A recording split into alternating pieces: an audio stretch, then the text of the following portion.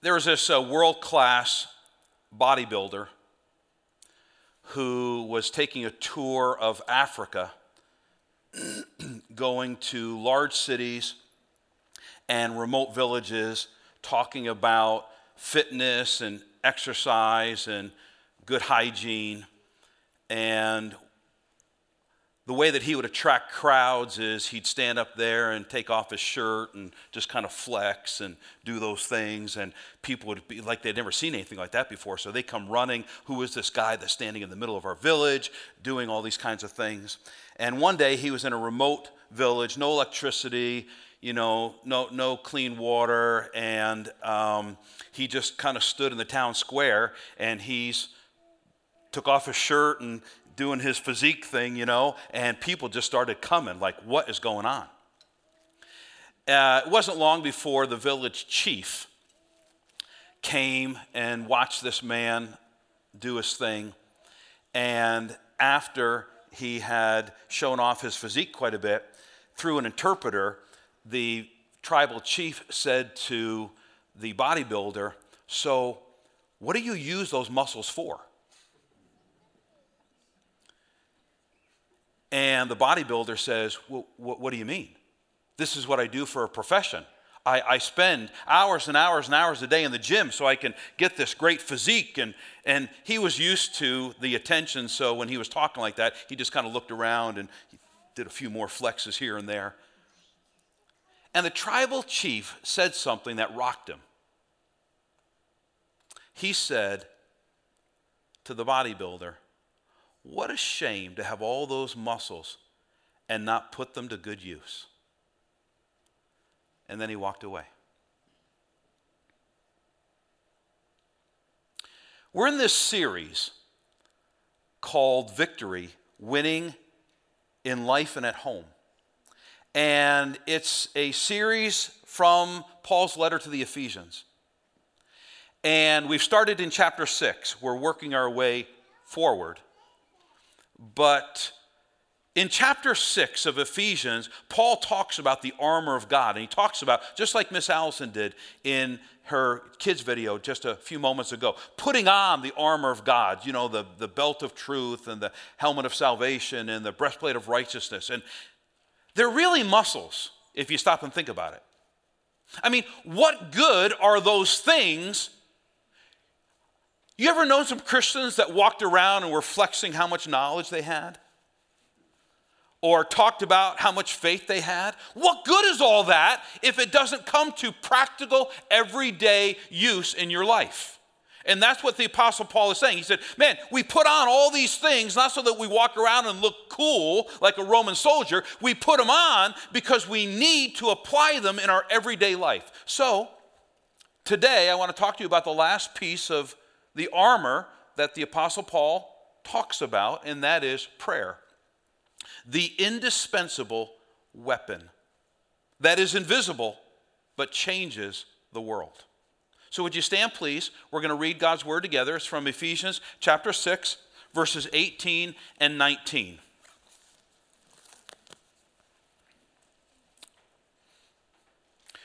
Pray in the Spirit at all times and on every occasion.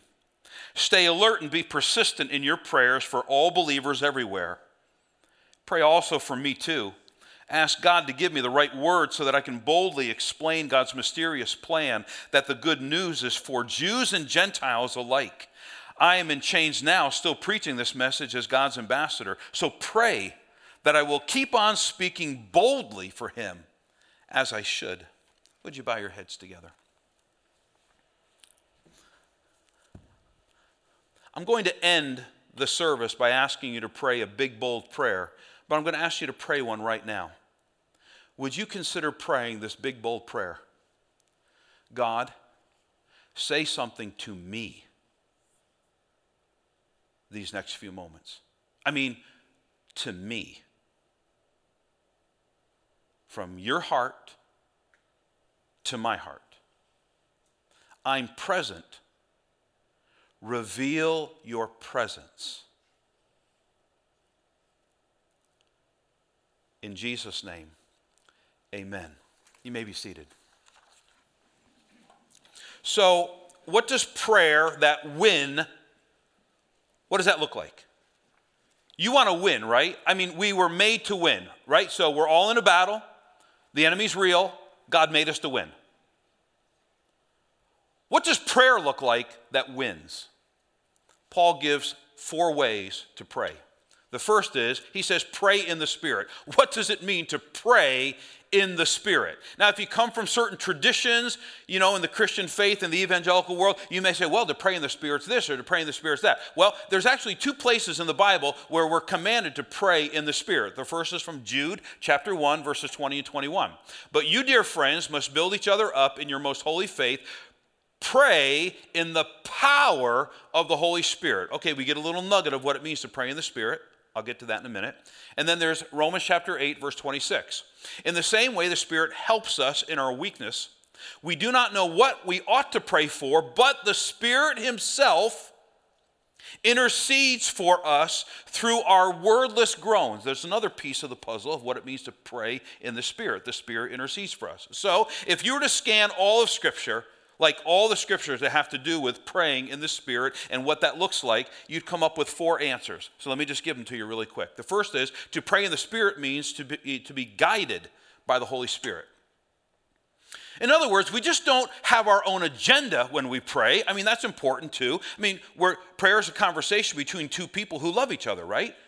And so you love the Lord loves you. And so when you're praying, you're actually having a conversation. And so part of that conversation is you saying all the things that are on your heart, being open and being vulnerable. But part of it also is allowing the Holy Spirit to guide you. Would you consider this morning adding to your prayer life one other prayer? Here it is. God, with everything else I'm praying, God, who do you want me to pray for today?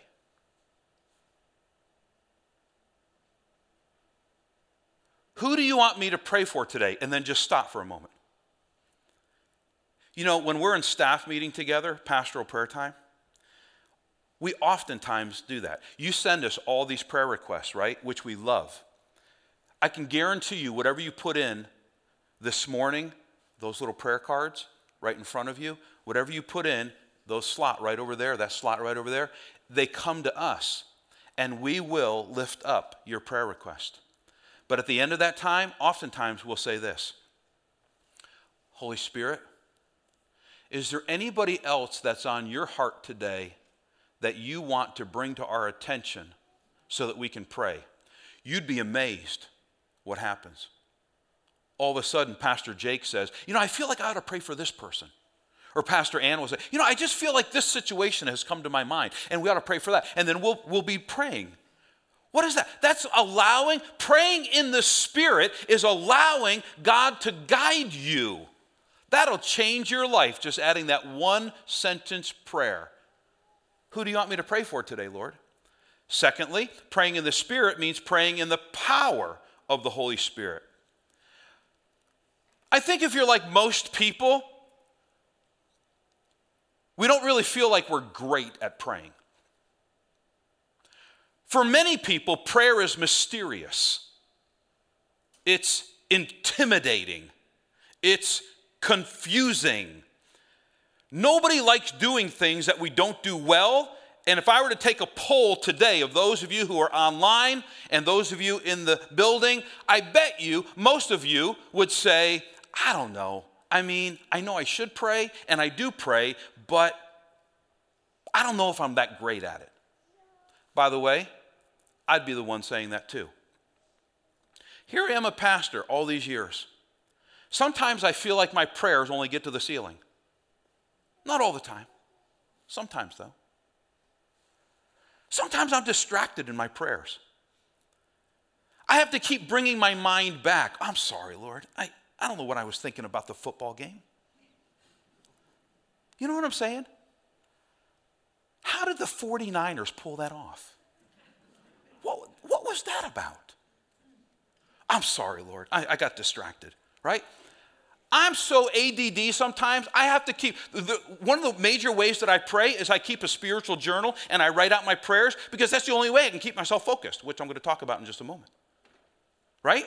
but you're bing, bing, bing, bing, bing. You're all over the place. And sometimes it doesn't really feel like you have great energy in praying. Holy Spirit, help me to pray with power. One of my favorite quotes on prayer is from Samuel Chadwick. Maybe you've heard it before. Satan dreads nothing but prayer. His one concern is to keep the saints, you and me, from praying. He laughs at our toil, he mocks our wisdom, but he trembles when we get down on our knees and pray. Prayer is the most powerful thing you do, but the devil will trick you every time, saying, you don't pray with power at all. 3, you pray in the Spirit when you're praying according to God's will. Romans 8:27 says, for the Spirit pleads for us believers in harmony with God's will. You know, sometimes we pray and pray and pray, and it feels like God's not answering this prayer. One of the reasons why God doesn't answer the way that we want him to answer certain prayers that we pray is because actually we're praying for God to help us get out of a certain situation, and God is saying, no, I'm going to keep you in that situation that you're trying to get out of because I'm trying to build something inside of you that cannot be built in any other way. I'm trying to build resilience inside of you. I'm trying to build character inside of you. And if your life always goes the way you want it to go, you will never feel the ouch of not getting your way. And sometimes God lovingly says, stay. When you and I are like, get me out of here, stay. God's not being mean. He's building something better and deeper inside of you. We just need to pray according to God's will. If you're not getting any answers to the prayers that you're praying, maybe you ought to add a prayer saying, God, am I praying in a way that actually you want to be doing something different in my life? That's a great prayer. And then lastly, praying in the Spirit means listening. So if prayer is a conversation between two people who love each other, I say what I want to say, but then I pause and I wait for God to speak to me. If prayer is being present so we can experience his presence, then we listen. What would happen if you paused and just said, is there anything you want to say to me today?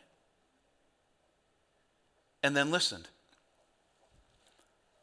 Sometimes God would say to you, like, why don't you say you're sorry to your spouse? You were a little rough. Oh, you don't understand. They were rough first. Yeah, I get that. Number 2, if you're going to pray prayers that win, first of all, you pray in the Spirit. Second of all, you become consistent in your prayer life. Paul says, pray in the Spirit at all times and on every occasion. Now, consistency means doing something over and over and over and over and over and over and over again until it becomes habit, until you don't even think about it anymore. One of the reasons why prayer is so mysterious to us, and one of the reasons why we don't feel like we're great at praying, is because we don't do it enough. If you prayed and prayed and prayed and prayed and prayed and prayed, listen, we learn to pray by praying. We don't learn to pray by reading a book. I mean, sometimes. But we actually learn to pray by praying. And consistency is one of those things that we adapt in our lives in order to pray, as 1 Thessalonians 5:17 says, pray without ceasing. Now, praying without ceasing doesn't mean you're just not doing anything else, like you're kneeling by the side of your bed or you're sitting in your favorite chair all day long and you don't cook dinner, you don't do anything else. That's not what praying, without ceasing means. It means that in your everyday life, you're just practicing an ongoing conversation with the Lord. Now, I think one of the main reasons why we struggle with praying consistently is because we have no direction whatsoever. Our prayers are all over the place. So, what I want to do these next few moments is to give you 2 practical guides on how to pray. Maybe some of you have heard of these acrostics. Maybe for some of you they're new. So the first is ACTS, A-C-T-S. Adoration, confession, thanksgiving, supplication. Adoration is giving praise and honor to God for who he is. Confession is being honest with God about your sins, your failures, and your shortcomings. Thanksgiving is thanking God for what he's done. So adoration is thanking God for who he is. Thanksgiving is thanking God for what he's done. And then supplication is a fancy word for asking. God, help my brother out. God, help me out. Help my spouse out. ACTS. Here's another acrostic. Pray, Praise, repent, ask, yield. Praise, give God praise. Thank you. You know what God is building, what God wants to build inside of you is gratitude. Gratitude is an attitude of the heart that says, I'm grateful for how God is watching over me. And if we will spend more time in gratitude, we will spend more time getting perspective on even our own problems. So then there's repent, which is confession. And then there's ask, asking God for what you need. And then yield is surrender. You will go a long way in your spiritual life if on a regular basis you just say, God, I'm here. And I surrender to you. I don't even know what that means, God, but I'm surrendering. I surrender to you in my everyday life. I surrender my finances to you. I surrender my car to you. I surrender my life to you. I surrender my marriage to you. I just surrender, surrender, surrender. That's the pathway to victory. Now, we build consistency when we practice something on a regular basis, right? So here's my suggestion to you. Find a place, same time, same place, every day. It could be 5 minutes, 7 minutes, 10 minutes, whatever it is. Build consistency. Do the same thing every single day, same location, and do that for a year. A year? Absolutely. Just try it. Start small, 5 minutes. If 5 minutes is too much for you, start with 2 minutes. Set a little alarm on your phone, just 2 minutes of just, I'm here and I'm praying. And then over the course of the year, just add a minute, right? So you get up to 10 minutes or 15 minutes or 20 minutes. 3, prayers that win are focused. Stay alert and be persistent in your prayers. A new generation needs to be exposed to a godly woman named Elisabeth Elliot. If you've never heard of Elisabeth Elliot, just go home and do a Google search today, and your life will be impacted tremendously. She once wrote this about prayer. People who ski, I suppose, are people who happen to like skiing, who have time for skiing, who can afford to ski, and who are good at it. Recently, I found that I often treat prayer like skiing. Something you do if you like it, have spare time, if you can afford the trouble, something you do if you're good at. But for me, prayer isn't a sport, it's work. Prayer is no game. Prayer is the opposite of leisure. It's the weapon that the devil dreads most, and if he can get us to treat it as casually as we treat a pair of skis or a tennis racket, he can keep hold of us. When we feel the weight of the world on us, when we feel like the devil is throwing everything at us, we don't need casual prayer, we need focused prayer. Matthew chapter 17, verse 21 says one of the most unusual verses in the Bible that has to do with prayer. So the context is the disciples are trying to cast this demon out of this boy, and they can't do it. And Jesus comes down from the Mount of Transfiguration, and there's a crowd around them, and the disciples are not looking good. Right? I mean, they're failing big time. And if I'm a bystander, I just kind of envision Jesus going like this. Oh, you guys are making me look bad. What are you doing? So when the disciples turn to Jesus and say, we couldn't cast this demon out of this boy, you know what Jesus said? This kind can only come out with prayer and fasting. What? Jesus is saying that prayer's not enough? Yeah. Yeah, that's what he's saying. You know what Jesus is really saying? Prayers that win are prayers that get serious. They're not, Lord, bless me prayers. They're not, Lord, help me to find a parking spot near Aldi's prayer. Nothing wrong with those prayers. Nothing wrong, because God cares about every part of you. God cares, if you care about it, God cares about it. No guilt. Sometimes, though, you've got to lean in. And you've got to lean in hard. Let me be really specific. For some of you who are struggling in your marriage, prayer is not enough. It's prayer and fasting. It's doing something. It's like kicking it up to a whole new level. It's showing up at 6:30 to 7, Monday, Wednesday, and Friday, because Jung Mo or Pastor Ann are leading a prayer time. Or it's showing up on Tuesdays and Thursdays, 6:30 to 7. I mean, you don't have to. You can pray anywhere, right? But sometimes it's like coming to an altar. What do you mean? I can just stay right where I'm at praying. I get that. I understand you can. But sometimes you just need a little bit more focus and a little bit more intentionality. When the weight of the world is on you, Paul says you got to kick it up. You've got to be extremely intentional about it. Stay alert and persistent in your prayers.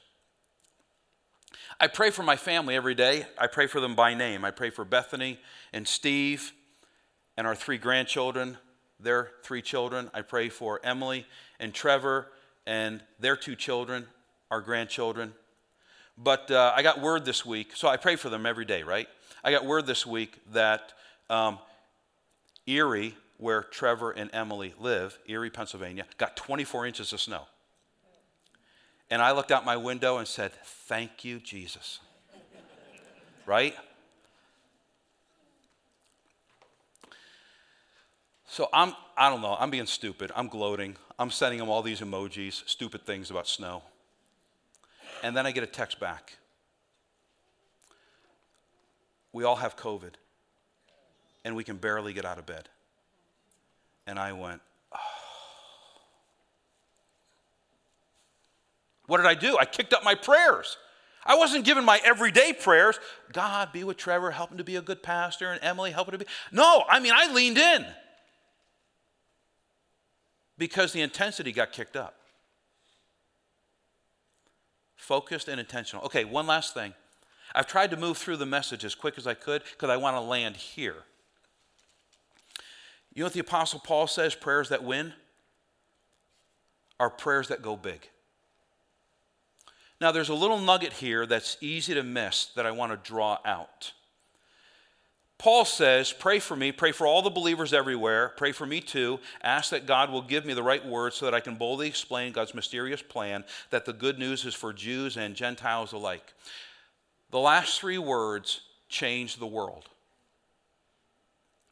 And Gentiles alike. That doesn't sound very powerful, Mark. I don't even know what you're talking about. In Paul's day, there were 2 kinds of people. Jews, everybody else. I mean, Jews were it. They were God's chosen people.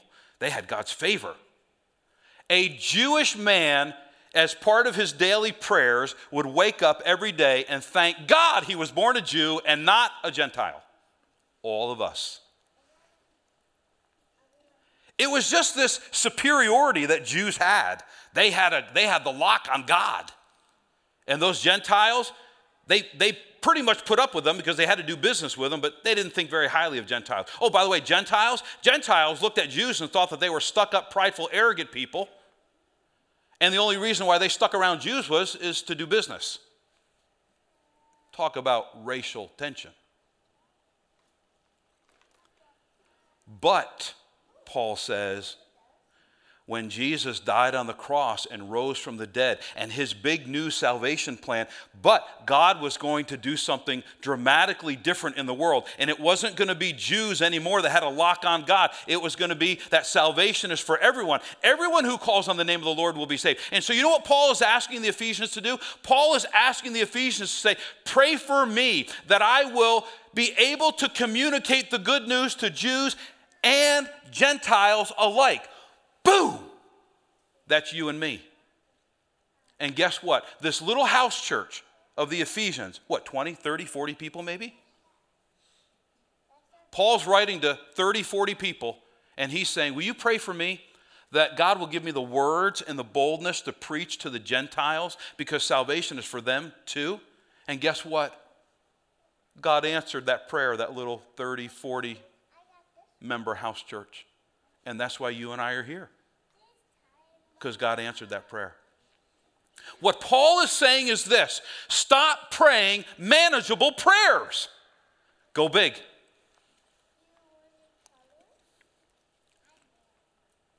So out in the West, there was a county that was being overrun by wolves. And so the county manager said, we're going to pay $5,000 a head, a bounty on every wolf that gets killed. So there's these two guys that decide they want to strike it rich. So they decide that they're going to go camping far into the woods, and they're going to kill as many wolves as they can at $5,000 a pop. So they do. They get their camping gear on. They hike deep into the woods. And one night, the campfire's getting dim. They are in their tents. And one night, this guy wakes up. And he wakes up to hearing all of this growling and snarling. And he looks out his tent.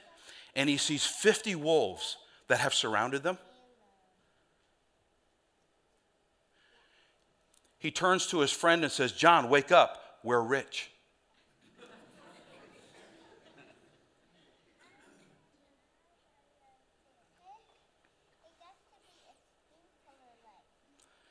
You can either look at your problems and say, God, help me. I can't do it. I'm overwhelmed. This is too much. I can't manage it. Or you can go big. Remember the story of David and Goliath? Nobody thought that David could win. They looked at David, who is, most Bible scholars think David is probably 16, 17 years old, and he's standing in front of a giant. And you can hear David's brothers who didn't think very highly of David. You can hear King Saul, who was like, I ain't going out there to fight Goliath. You can hear them saying in the back, he's so big, David doesn't have a chance. You know what David was thinking? He's so big, I can't miss. One of the intriguing parts of that story is that David picked up 5 stones from the brook called Kerith. The last time I was in Israel, I asked the tour guide to stop at that brook. And I jumped out of the tour bus and I ran over to the brook of Kerith and picked up 5 stones. And they're sitting in my office. Why did David pick up 5 stones? Because if you dig a little bit deeper into that story of David and Goliath, you'll discover that Goliath had 4 other brothers. David picked up a stone for every one of them. He was looking beyond Goliath. And he was going to take on Goliath's 4 other brothers, should he have to. That's going big. So here's how I'd like to close the service. Would you consider going big? And by that I mean this: praying a prayer that is so big that only God could do it. Now, for some of you, that means a healing, a physical healing. For others of you, it is a wounded relationship that is fractured, and you're like, there is no way that this relationship is ever going to be fixed. For some of you, your finances are so broken, you're like ready to declare bankruptcy, and you're like, I don't even know how God could fix my finances. I'm just inviting you, stop praying manageable prayers. Today, go big. The worship team is going to come. They're going to sing a song. While they're singing, here's what I'm going to ask you to do. Stand up, stand in the aisle, or stand up and come and kneel at this altar. And by doing so, it's your signal. I'm praying a God-sized prayer. Nobody's going to ask you what the prayer is. It's a moment between you and God. Then I'm going to come back up and I'm going to give a closing prayer. So as the worship team sings, stand up, get in the aisle, come to the altar, and you're just saying, I'm going big and bold today, and I'm praying a God-sized prayer.